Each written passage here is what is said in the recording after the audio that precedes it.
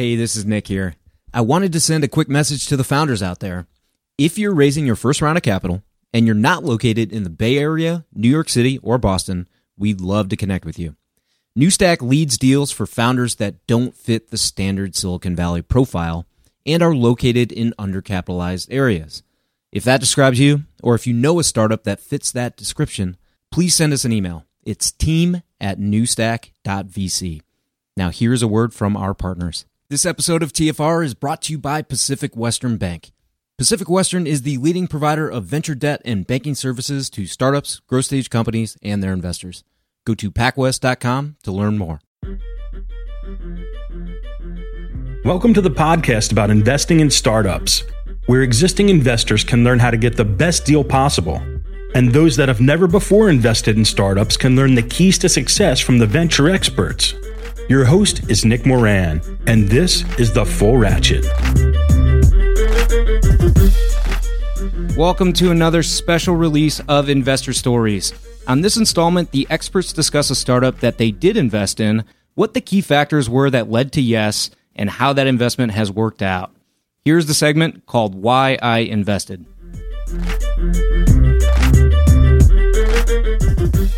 On today's special segment, we have Leo Polovets of Susa Ventures.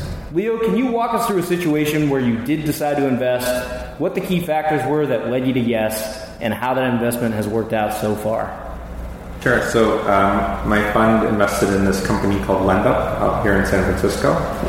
And what they do is they have a much less predatory and much more synergistic approach to helping people who need payday loans.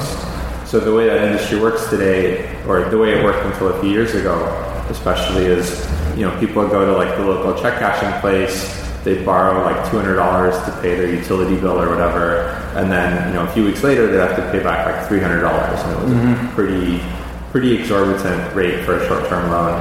LendUp is an online provider of short-term loans, and what they do is first they educate you, they tell you exactly what kind of loan you would get, what the rate is. What your alternatives are depending on how long you want to borrow the money for. But they also track your behavior. They see how much time do you spend looking into the terms of the loan, or do you just try to get as much money as you can as fast as possible. They also look at repeat usage. So for these existing payday lenders, if you borrow from one once, you come back tomorrow, they give you the same rate for the same loan. LendUp actually uses historical data. They say, you borrowed from us 3 months ago, you paid it back. Hey, we'll give you a bigger loan with a smaller interest rate. And they keep doing that so that they call it the LendUp ladder, where basically after you've paid your loans off a few times on time, you're actually getting really, really good rates relative to what you could have been getting before. So my partners and I really like this because the founders are amazing. We really like the mission of taking a predatory market and making it not predatory. And in fact, LendUp even reports back to credit bureaus, so it helps somebody rebuild their credit. And then I think the data advantage was something we really appreciated too, which was not only was LendUp making better decisions because they were using data, but also the more loans they issued, the more they saw which ones got repaid and which ones didn't, the better they'd be able to issue loans and predict credit in the future. And they're doing super well. And they're actually able to get the cash to folks that clearly they need the cash on demand if they're going to payday lenders already. So they're able to get that transaction cleared in quick order. Yeah, and what's interesting is, so the way people find these lenders online is they'll go to Google and they'll search for payday loans San Francisco, and they get 20 ads from AdWords, and they just start clicking through them one by one until one of them says, okay, you're approved for a loan. And one of the interesting things is because the existing payday lenders don't use sophisticated credit models, they all kind of use the same simple model. And so let's say that they can give loans to 50% of people and the other 50% don't pass the model. Because LendUp uses data and they can make better decisions, maybe they can issue loans to 60% instead of 50%. So that means there's 10% of people where LendUp has a monopoly, because those people will click through the other lenders, get rejected, and then when they click on LendUp, they get approved. And then after that, they start using LendUp more and more. So it's a great business model in a lot of different ways. Anything about the founding team there? Did they have some background in the lending industry? It was a great combination. If I remember correctly, I think the CEO, Sasha, had worked at the World Bank for a while and got really interested in microfinance, and so he had kind of the economics and the philanthropy experience. And then the CTO, Jake, was one of the early employees at Yahoo. I think he was one of the first 100 employees, and he actually joined while he was still in high school or just finishing up high school. So he was like really good on the technology side. So it was a really great duo.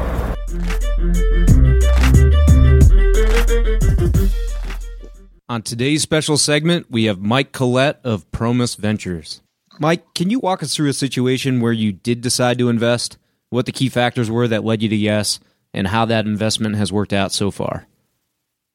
Yeah, sure. So, let's just keep with that high valuation theme. I'll give you a situation where we learned, a lesson of not making that the only variable and actually invested in something where we thought was high. And this investment was working out extremely well. So, we had several investments in teams or, in a similar area, a similar stack. And so we knew the downstream markets very, very well. We were very familiar with the regulatory environment in this case.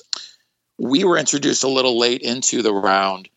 And so we sort of first came in saying, well, this is, it's going to take a little more for us to get in this if we want to do this because the val is high. But I remembered that earlier company that we screwed up.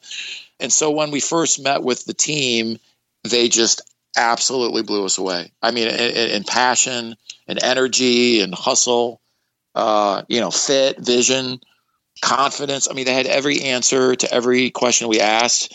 And then they gave us a spreadsheet with 6 tabs detailing more. I mean, it was fantastic. And the impressive part actually was just how thought out the founder was on where he was going and what the model looked like and the industry and the supply chain issues he was going to face and how to get around some of those. And so everybody in venture always talks about how important the people are. That variable, and that is the truth, that variable should be massively high in the formula. It's very big for us. And as I get older and older, I think it's almost all, frankly. But, so when a team jumps out and tackles you with that kind of enthusiasm and backs it up in an area that you're very passionate about, you got to do that. You just got to do the deal. And so we sat around the table and just said, we got to do this. Like, this is out of our discipline of what we normally do.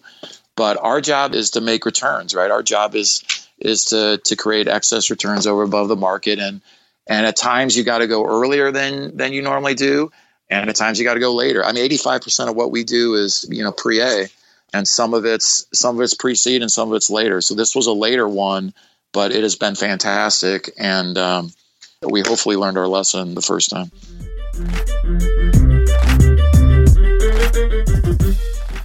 At this point, if you're a VC, you've heard of Carta. You've probably even accepted securities from a portfolio company on the platform. It feels like every new company is using Carta, and there's already 16,000 VC-backed companies on the platform. They also offer tools and services for VCs like fund administration. Carta has an army of fund accountants delivering high-quality service and dedicated teams of engineers, constantly improving the functionality of their user-friendly investor platform with in-app quarterly reporting, real-time fund metrics, LP portals, and more. It's also easy to switch from an existing fund administrator or to augment your in-house team with their service. Learn more about their services at carta.com/investors. And this episode of TFR is brought to you by Pacific Western Bank.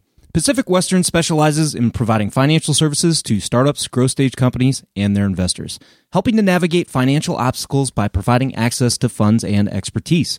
Pacific Western's customized products and team of venture banking specialists provides a banking experience designed specifically with startups and VCs in mind.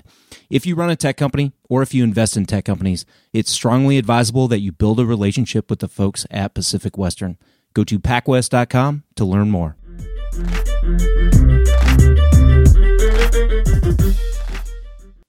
On today's special segment, we have Nathan Benaich of Playfair Capital. Nathan, can you tell us about a startup that you did invest in and why you chose to invest? Yeah, sure.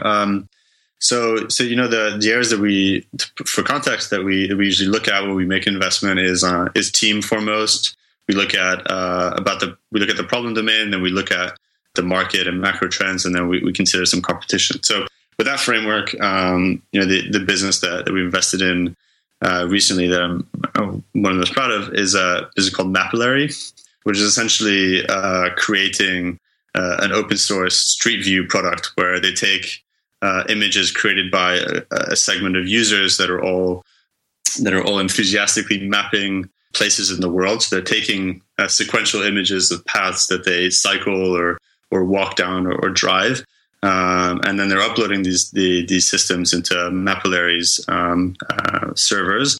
And Mapillary will then stitch all these images together and create a 3D visualization of that path.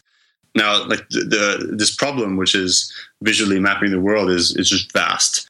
And when you compare the differences in coverage that Google Street View has with others, really there's such a huge surface area in the world that is unmapped, and it's largely unmapped because there's sometimes no perceived economic value to mapping it, because the cost to creating those maps is far too great, because it's requiring very high cost camera rigs essentially that are being carried on the tops of cars, and those cars can only navigate on oftentimes like paved roads and therefore only focus on densely populated metropolitan areas. Sure. And really what you're seeing is that with the proliferation of smartphones and action cameras, one can take pictures of essentially anything. And if you create a scalable, democratized platform that allows the accumulation of this imagery and essentially a low-cost way of generalizing visualizations, and we think that it's an incredibly powerful knowledge set that otherwise isn't available.